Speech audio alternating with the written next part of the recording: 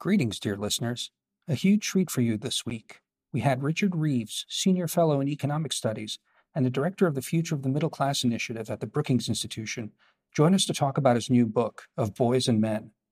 It was a terrific conversation about what some, but not Richard, are calling a crisis of masculinity.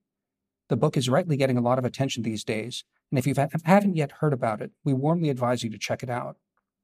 It's a far-reaching and fiery conversation that really gets into first principles. Do men have to lose out as women won their rights? Will any policy solutions work to change the balance? Will there be a lasting backlash to these trends? Or will capitalism just work it all out? Paying subscribers get to hear the whole thing. If you're not one yet, head on over to wisdomofcrowds.live/subscribe to hear the whole thing. On to the show.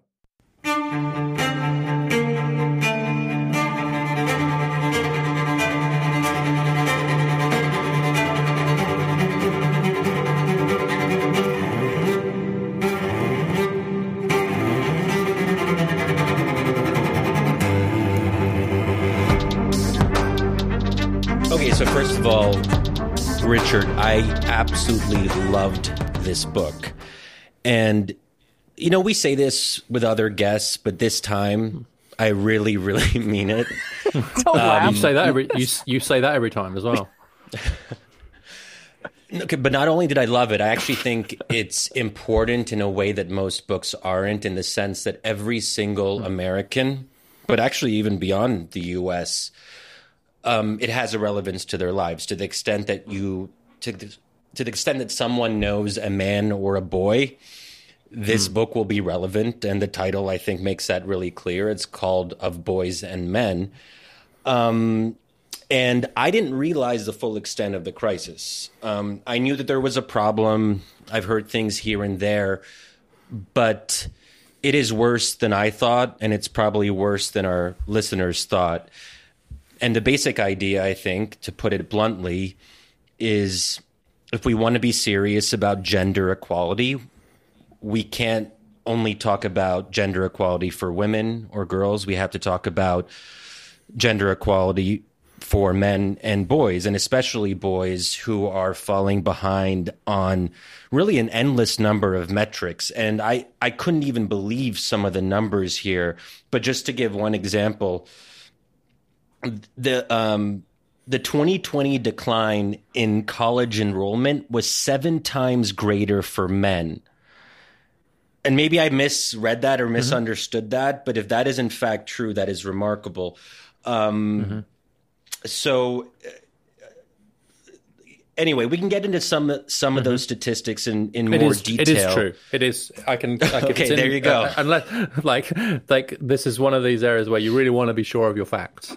Yes. And so, yes, that is absolutely true. And again, it's one of those things where I think I had to get to table 3 of Appendix A of a report to find that, and then go, wait, what? And then get someone else to check it and go, am I getting this right? And eventually, then we did write it up for Brookings, and it did start getting some attention. But it's a classic example of just like I had to dig pretty hard, and I was looking for something else, and then found that number. I was like, wait, really?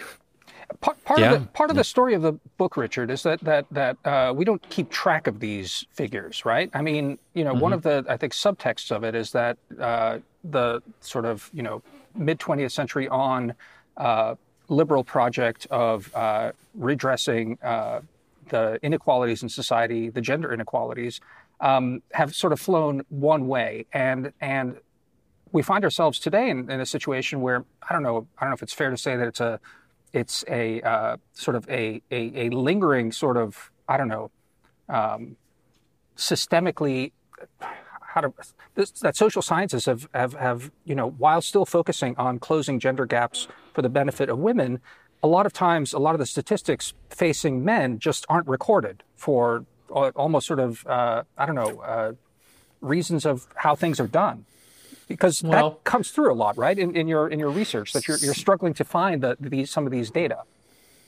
So I think there's 2 different things that could be going on. One is, are we actually tracking the data by sex or gender? And sometimes we're not. And for me, one of the most obvious examples of that is we don't track high school graduation rates by sex. in the US. And so to get the high school graduation rate, I just wanted the gender gap in on-time high school graduation rates. And I thought, that's a quick, that'll be a quick project. I ended up having to do a whole Brookings research project where we went state by state to get state level data on it and then combine it. So that isn't collected for sure. But I would say actually much more commonly, the data is maybe collected and maybe even reported, but it is reported, as I've said, in sort of table 4 of Appendix C and not highlighted. If the gender inequality, doesn't go the way that perhaps would be traditionally thought of. And so there's two different things. One is like, do we know? And the second is like, do we know? Because sure, if you're willing to dig and sometimes go to I've got a lot of times I just went to authors and I emailed them, said, hey, can you break that by gender for me? And they go, yeah, sure. Oh, that's interesting. And so it's sometimes that it's not highlighted, even if it's there, even if the data is collected. And I think that's because, honestly, our priors are to look at it the other way around. But also, and there's an institutional aspect to this too, there are a lot of organizations whose job it is to highlight gender inequalities as they affect girls and women. It's literally their job. They wake up every day, and so they're looking at labor market trends, they're looking at education trends. A recent example is a study out of the National Partnership on Women and Families, which looks at the infrastructure bill and criticizes it because 70% of the jobs will go to men. Actually, working class men disproportionately of color, it looks like. But the only reason we know that is because there was an organization who broke the data down for us and specifically to highlight how it advantages men, not women.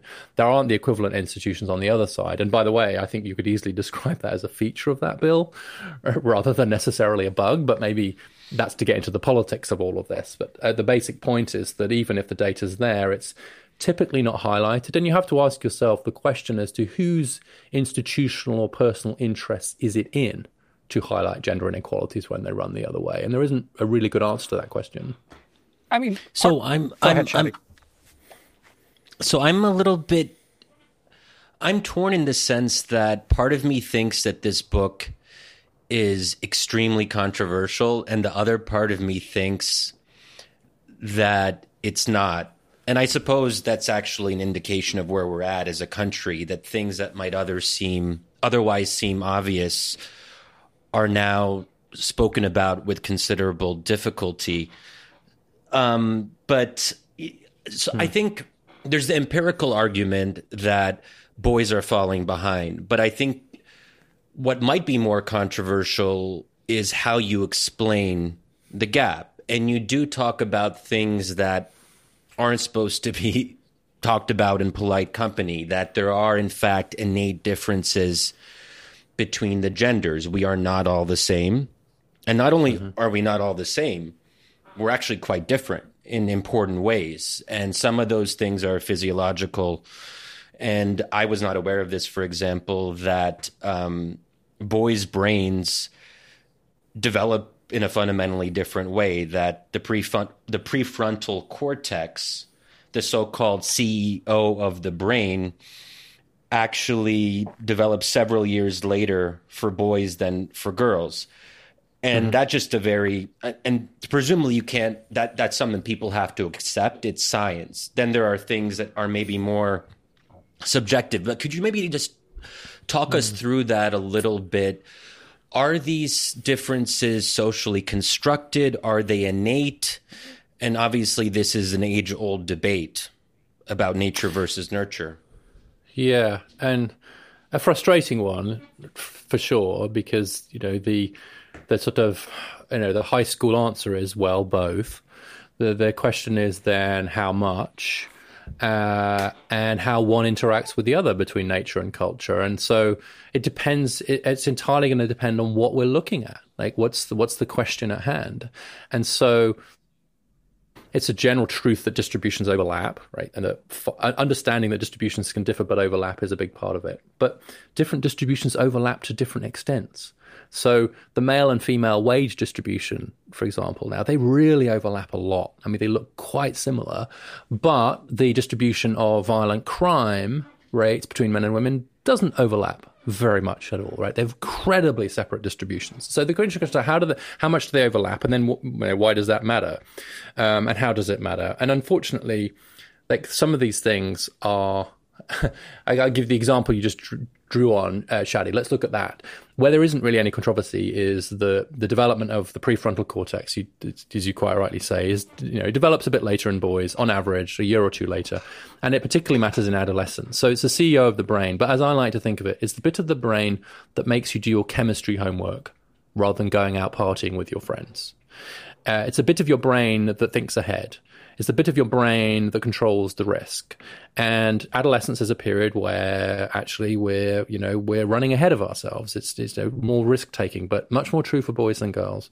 And boys do develop a little bit later. So to the extent you have an education system that rewards skills of deferred gratification, paying attention, getting your homework done, turning it in, that's obviously going to favor the people who have that more developed. And there's no real controversy about that. Interestingly, we can argue about how and in what ways male and female brains differ, and I think both sides just get that probably wrong. One overweights, the other underweights, but there's no real controversy about the timing of the development, but not discussed. And so our education system continues to be constructed as if 16-year-old girls and boys were on average the same, and they're not.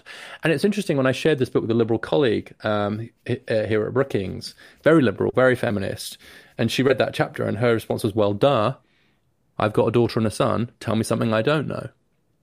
And so it's interesting how when people actually think about their own experience, they go, yeah, of course we know that. I mean, we've known that since the beginning of time, but are we not allowed to know it anymore? And more importantly, does it then matter for how we think about education? And I would argue that it does. And so that's where it becomes relevant. If it matters, then we should pay attention to it. And that one, I think, really does matter. So, Richard, the what you were talking about all the incentives, the institutional incentives to pay attention to a lot of these things. Part of the book's argument is that we need to rejigger that so we're paying more equitably to both sides and being able to address it by policy. One of the other arguments, though, in the book that jumped out at me is that, when policies have been sort of tried in a more egalitarian way, they benefit women and men are falling behind. And that signals, less a gender, sort of a physiological difference that it's at the core of it, but that something has shifted in society, and that there's a broader shift here that is, not really being addressed by, or even perhaps is not addressable by narrow policy sort of attempts.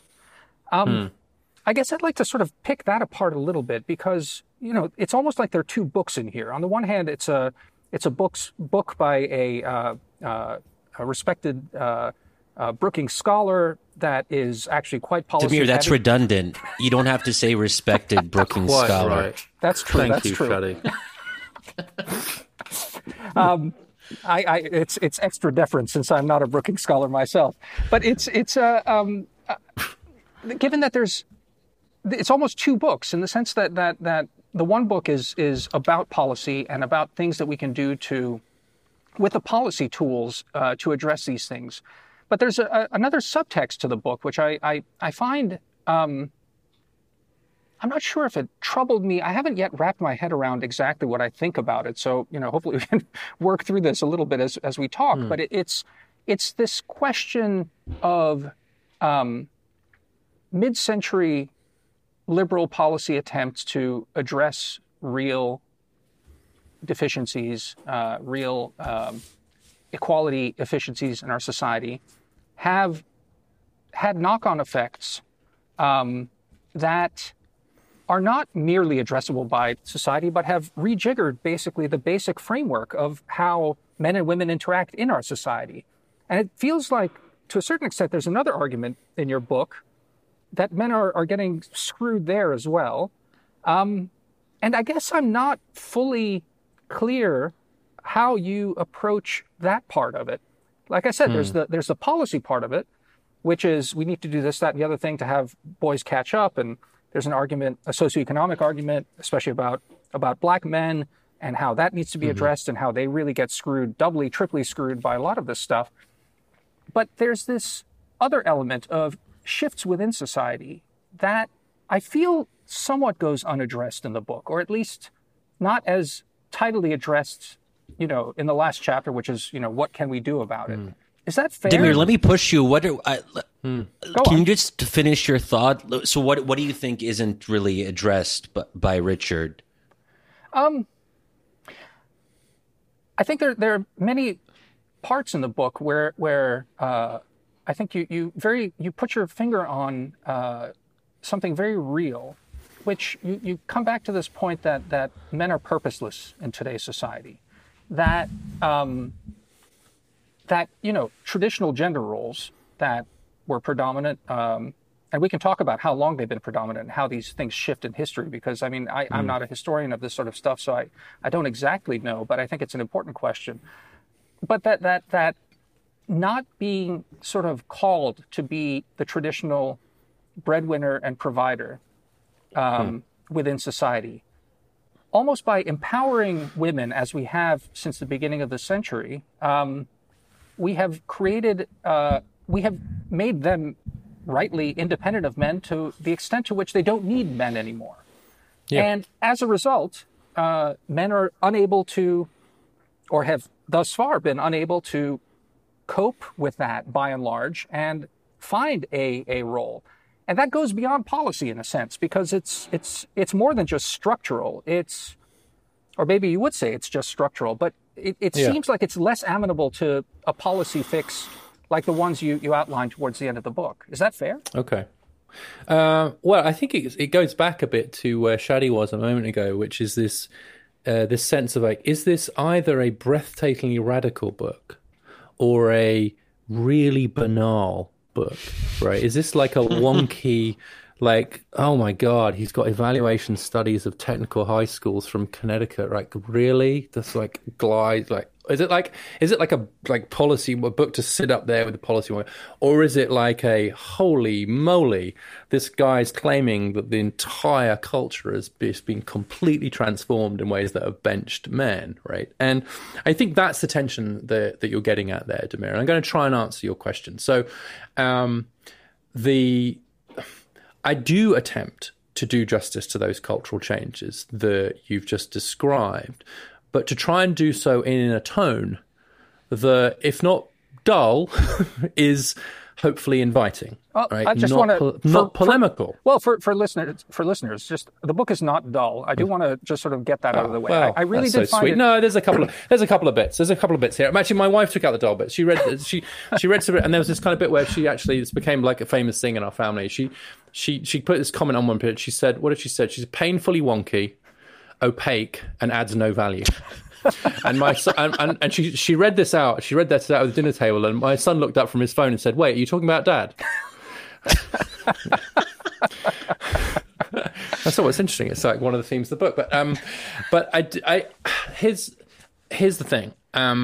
One is that this cultural shift, which is this fundamental change in the economic relations between men and women, Damir, you just talked about, which was the principal goal of the post-war women's movement, to make marriage a choice, not a necessity, to allow women to be economically independent, to break the chains of dependency between men and women.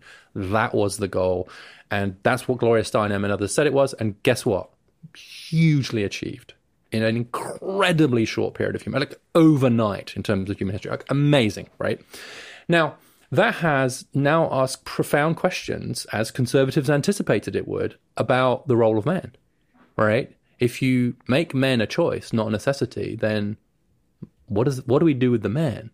And what do we do with the men has been the question at the heart of most human societies, to be honest. But we've had pretty clear answers for quite a long time. We don't have a clear answer now. So I think everything you've just said is true. And I would say that's a structural challenge. And so I talk about the structures of the education system, the structure of the labor market, but I also talk about the structures of family life. I see family life, gender roles, fatherhood, motherhood as social institutions, therefore part of the structural environment within which people live. And so I see this fundamental alteration at the heart of family relations to be a massive structural change and a huge structural challenge facing men. And so I don't think I duck it. What I do attempt to do is then say, okay, so what do we do? And what I do is, in a fairly boring, policy wonky way, talk about paid leave for fathers and more rights. And you might say, yeah, that's not going to do it. It's going to take much more than that. Okay, I agree. But I didn't want to write one of those books which just hand waves about the need for culture change at the end. We do need culture change, but that should be underpinned by, and to some extent symbolized by, public policy. So I'm not claiming that paid leave and a better legal system for unmarried fathers is going to overnight reconstitute the social institution of fatherhood. But I do think that that's the cultural task in front of us. And to some extent, if you write a book in this style and this approach, what I'm doing is I'm inviting this conversation, and I'm trying to create space within which we can have this conversation. Can I just follow up on that? Do you see that how would I put this exactly right? Does cultural change, in the sense that I think it's really interesting you said that conservatives saw this coming, or at least, foreshadowed it in a lot of ways, didn't get everything right, but saw it coming as feminism was rising and, as it was really achieving all of its goals. Nevertheless, it's still, the cultural changes are, in a way, unanticipated, or not exactly how anyone pushing for these changes would have anticipated them working out more broadly. Do you know what I mean about the sense of anticipated and unanticipated there? What I'm getting at is... what do you mean? Can you be specific, though? Give an example of something that wasn't an anticipated cultural change.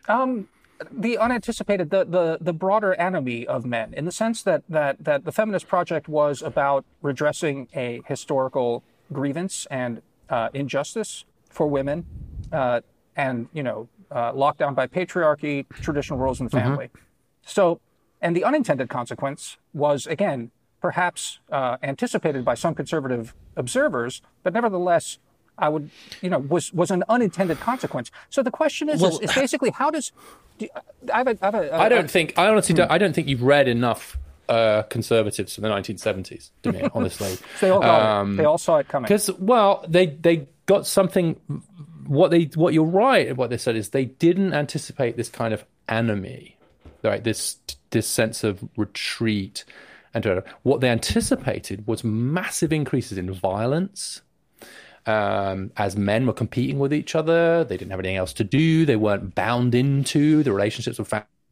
If you read Gilder and Dench and those folks, they were saying, look, we're going to have a bunch of men who won't have good pro-social roles, and it's going to be like Mad Max, basically, right? It's going to be like these guys marauding around, totally uncivilized, killing each other, killing everybody else, etc. And precisely the opposite has happened. Rates of violent crime have gone down over the same period that this has happened.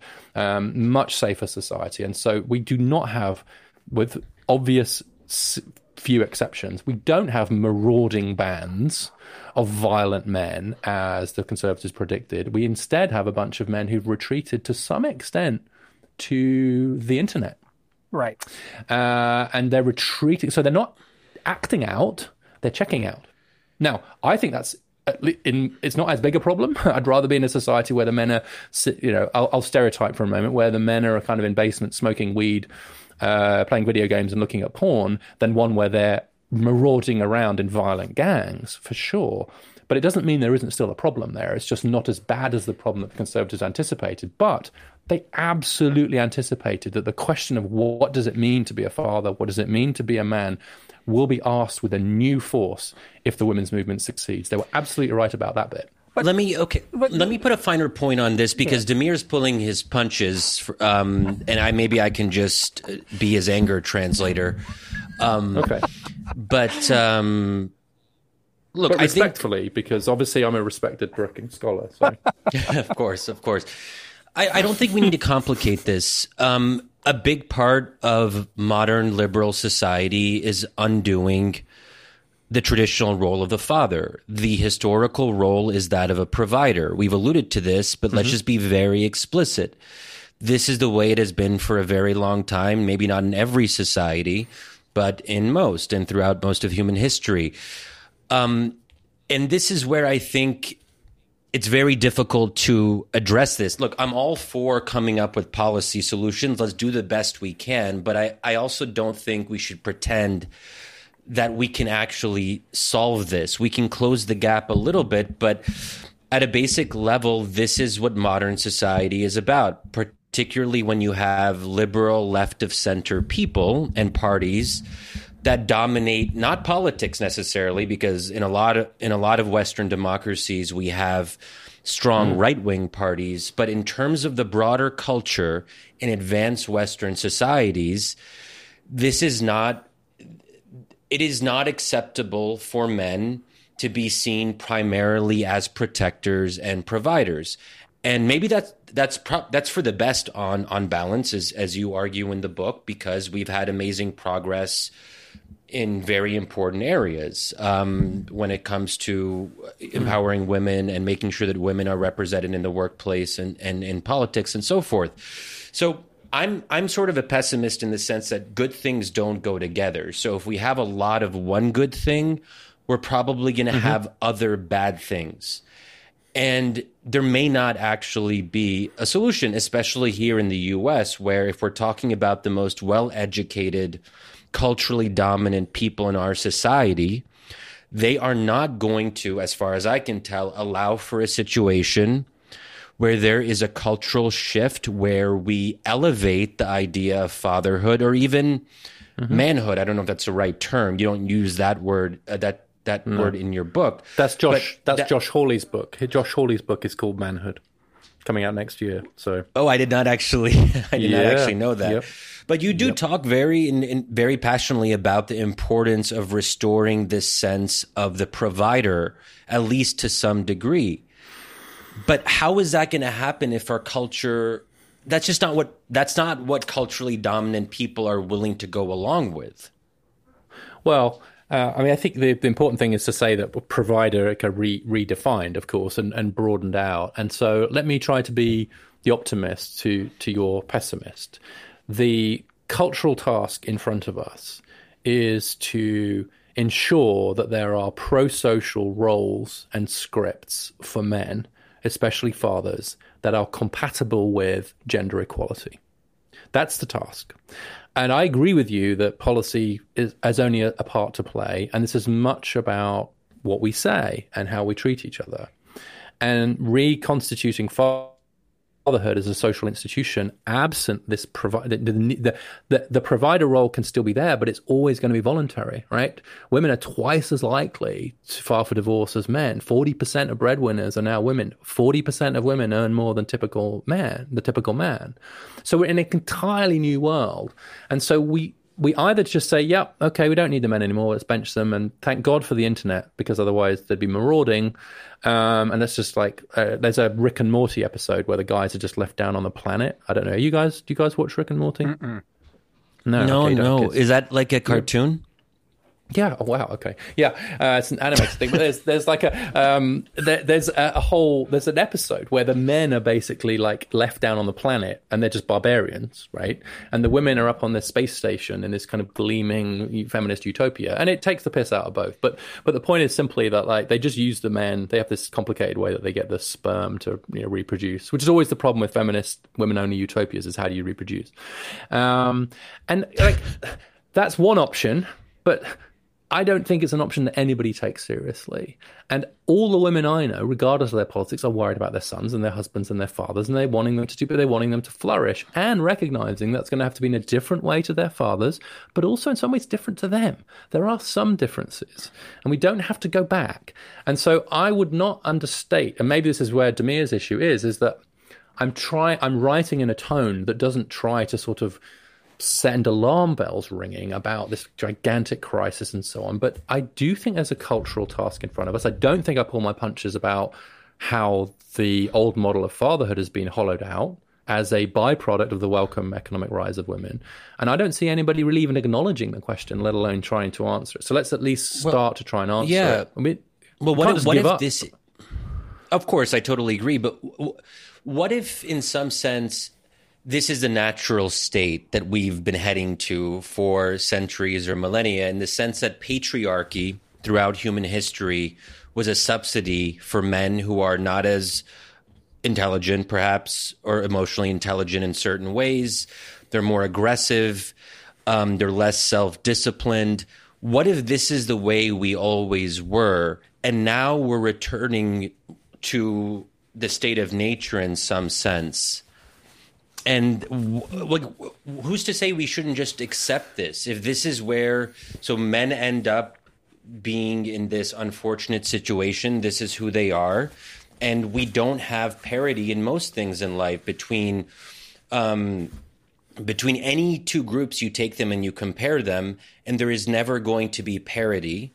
And this argument is oftentimes used when it comes to ethnic groups in a much more controversial way. If folks want to maybe extend that into this domain, they can say, well, look, hey, tough, you got to pull yourself up by your bootstraps. And if boys are falling behind and if men are falling behind, then either they find a way on their own as individuals to figure that out, or this is the state of nature.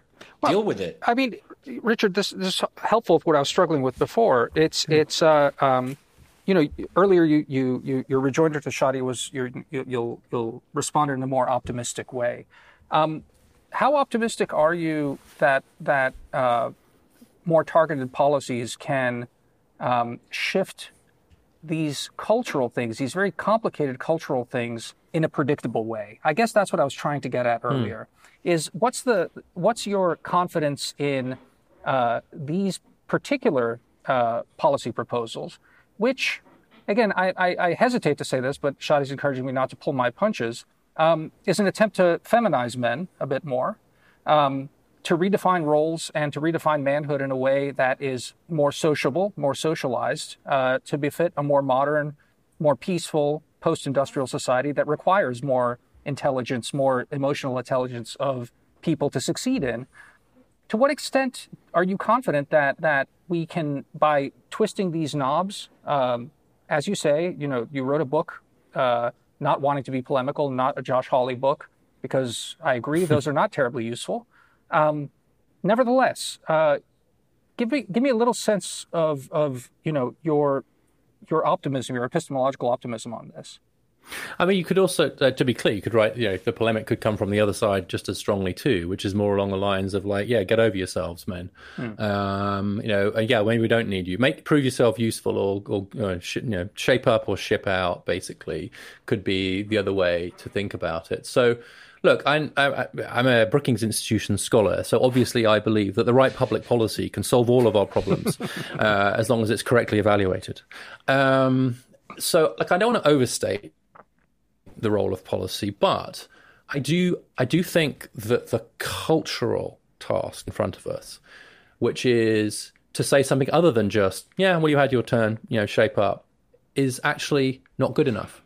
We have a cultural responsibility to find pro-social roles for everybody, including men and women, and to the extent that there are differences between them, say between mothers and fathers, that recognizes those differences without making one better or worse than the other, without making one redundant, without benching one group or the other, because no one really wants that. And so I think, at the risk of sounding much more grandiose than the book does, one of the things we have to face is this is a cultural task that has been laid before us by the success of the women's movement. And the answer is neither a kind of Hawley-esque celebration of adolescent masculinity and some hope that we can turn back the clock, nor is it to say, well, the future's androgyny. There's no difference between men and women anyway, because I've got to tell you, having raised 3 boys, neither of those messages are very helpful in terms of equipping them for the world that they're going to encounter, which is one of equality, but also one where there are some differences between them. So I'll give you one example. Right now, 40% of births take place outside marriage in the US, rising, much bigger for certain groups than others, especially those with less education. In every single US state, a child born outside marriage presumed sole custody to the mum.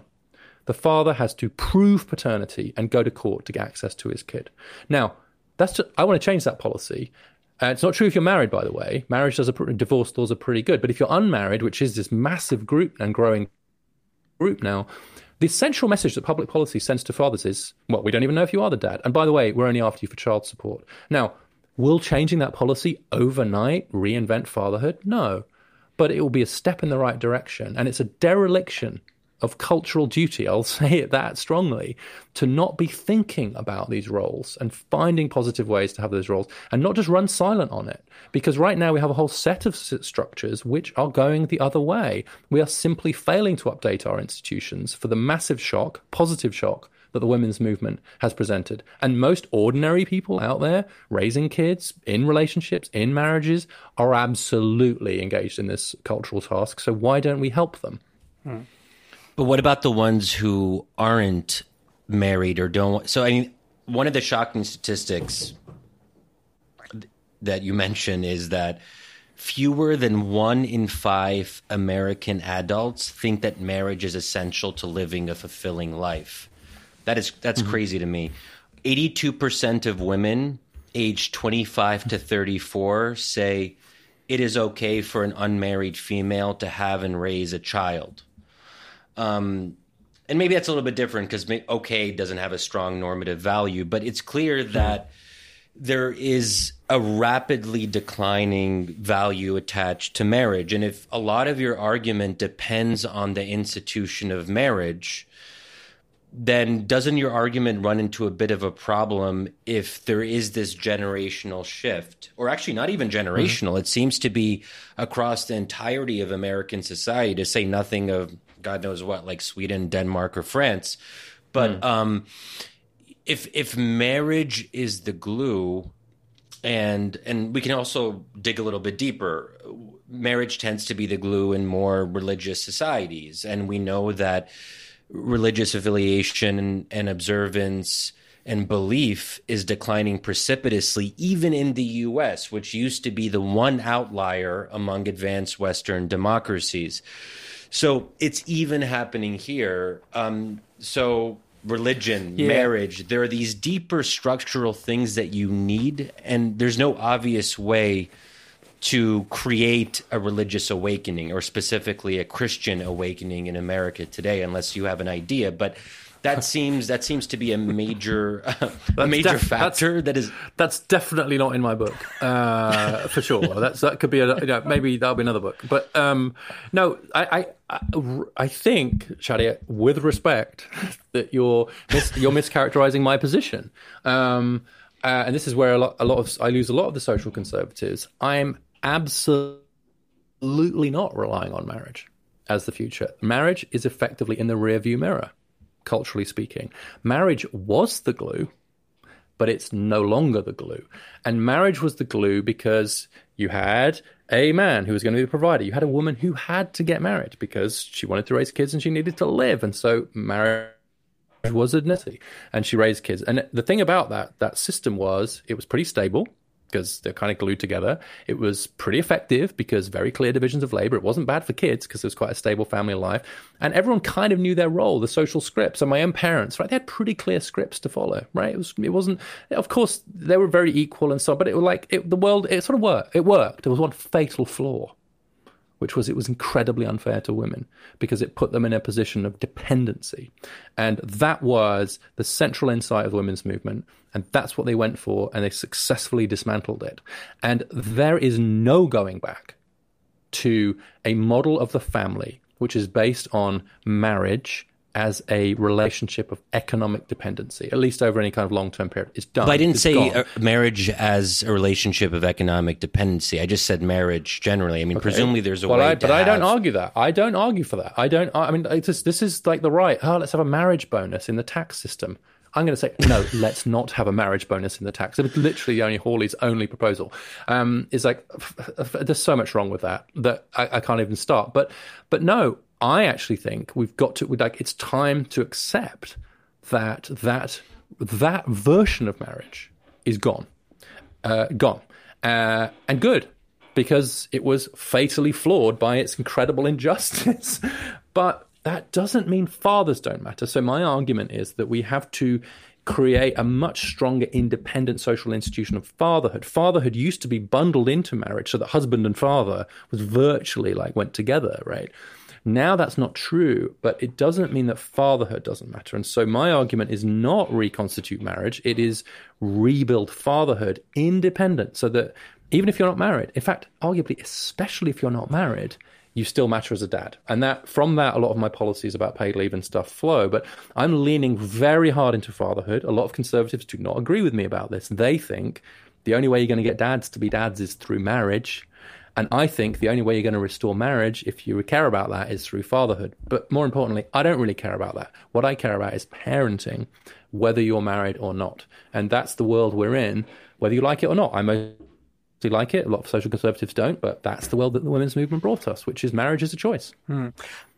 That's helpful, Richard. I mean, in some ways, it assuages one of those sort of things that I was not fully sure of in the book.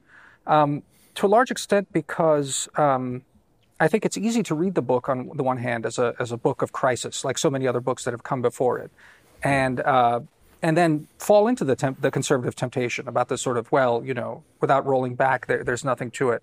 I'm quite sympathetic to this idea that it's not going back. But what do you say to conservatives? And I want to just preface that I'm not a big fan of these like happiness studies, and when measuring happiness, I find this really problematic in a lot of ways. But you get this sort of rhetoric among social conservatives in any case that they point to the fact that marriages are more stable among the wealthy, that it's become a luxury good, but it's still a good and it's desired. They point to, there's countless articles written in The Atlantic about the misery of modern dating, about how women are getting really the short end of the stick in modern dating, how they are unhappy, how doing the Sheryl Sandberg lean in, women chase this. They are following a social script. I really like that. I think that's a really good way to think about social scripts and writing these. So a new social script has been written for women, for young women. They're following it. And then there's a sense of unhappiness. And I think a lot of social conservatives would then point to and say, well, they're missing that kind of, and I guess they would point to something innate in women and something innate in the male-female relationship, that there's something ineffably manly that women desire and want, and it's been taken away by a lot of these things, and that there's an emptiness there right now, that it's a broader crisis of this kind of meaning. Now, I just want to say, I've never been convinced by this, but I want to know, I'd like to hear how you react to that. I thought Damir was going to say, I've never been married. I've never been married, it's true. So we should also clarify to perhaps new listeners that we are speaking of that of which we do not, which we know not. Two bachelors talking to an author of a book on men who's raised children. We haven't. So, I mean, that's a huge problem for us. But in any case, so.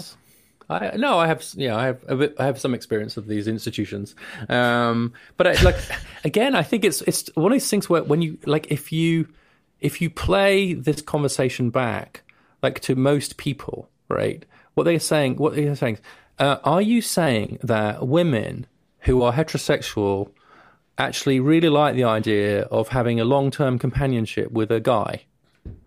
The answer is yes, but I'm not sure that's a very shocking finding, or the other way round. I mean, long-term companionship is hugely important for human well-being. If you are attracted to people of the opposite sex, then probably makes sense to be with someone of the opposite sex. To the extent that actually having sex is important to you, then probably going to want to have sex with someone of the opposite sex. And so, again, if you go out into the ordinary world and say to people, you're going to be happier if you form a good long-term relationship with someone who you're physically attracted to, they're going to be like, well, thank you, Dr. Hamid, or whatever, right?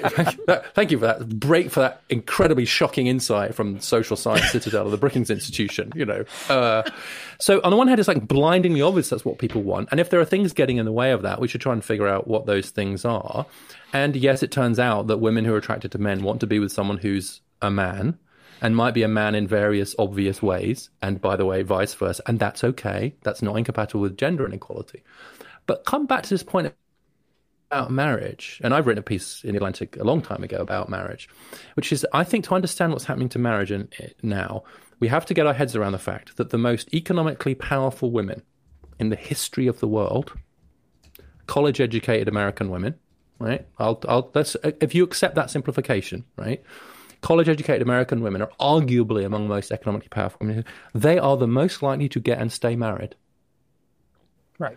Right. What's going on there? Because that is not what anybody expected. That is not what the feminist movement of the 70s expected. As marriage became a choice with growing economic independence, surely fewer women would get married. And if you go back in time, women with more education were less likely to get married. Now it's flipped the other way around. The more educated you are, the more likely you are to be married. So you've got these super educated women with fantastic careers. They're the ones who are getting married.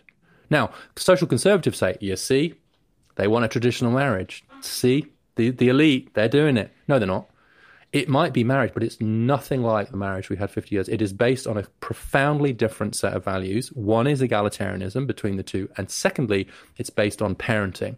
Modern marriage is much more like a joint venture for parenting and human capital formation in kids. And that's what upper middle class marriage in America is about now. And by the way, I think it's good. And marriage is a useful commitment device for that. And we've seen the rise in grey divorce, which is parents staying together till the kids have gone and then getting divorced. If you needed more evidence that marriage was becoming more of a joint venture for the development of their children's human capital, that's pretty good evidence.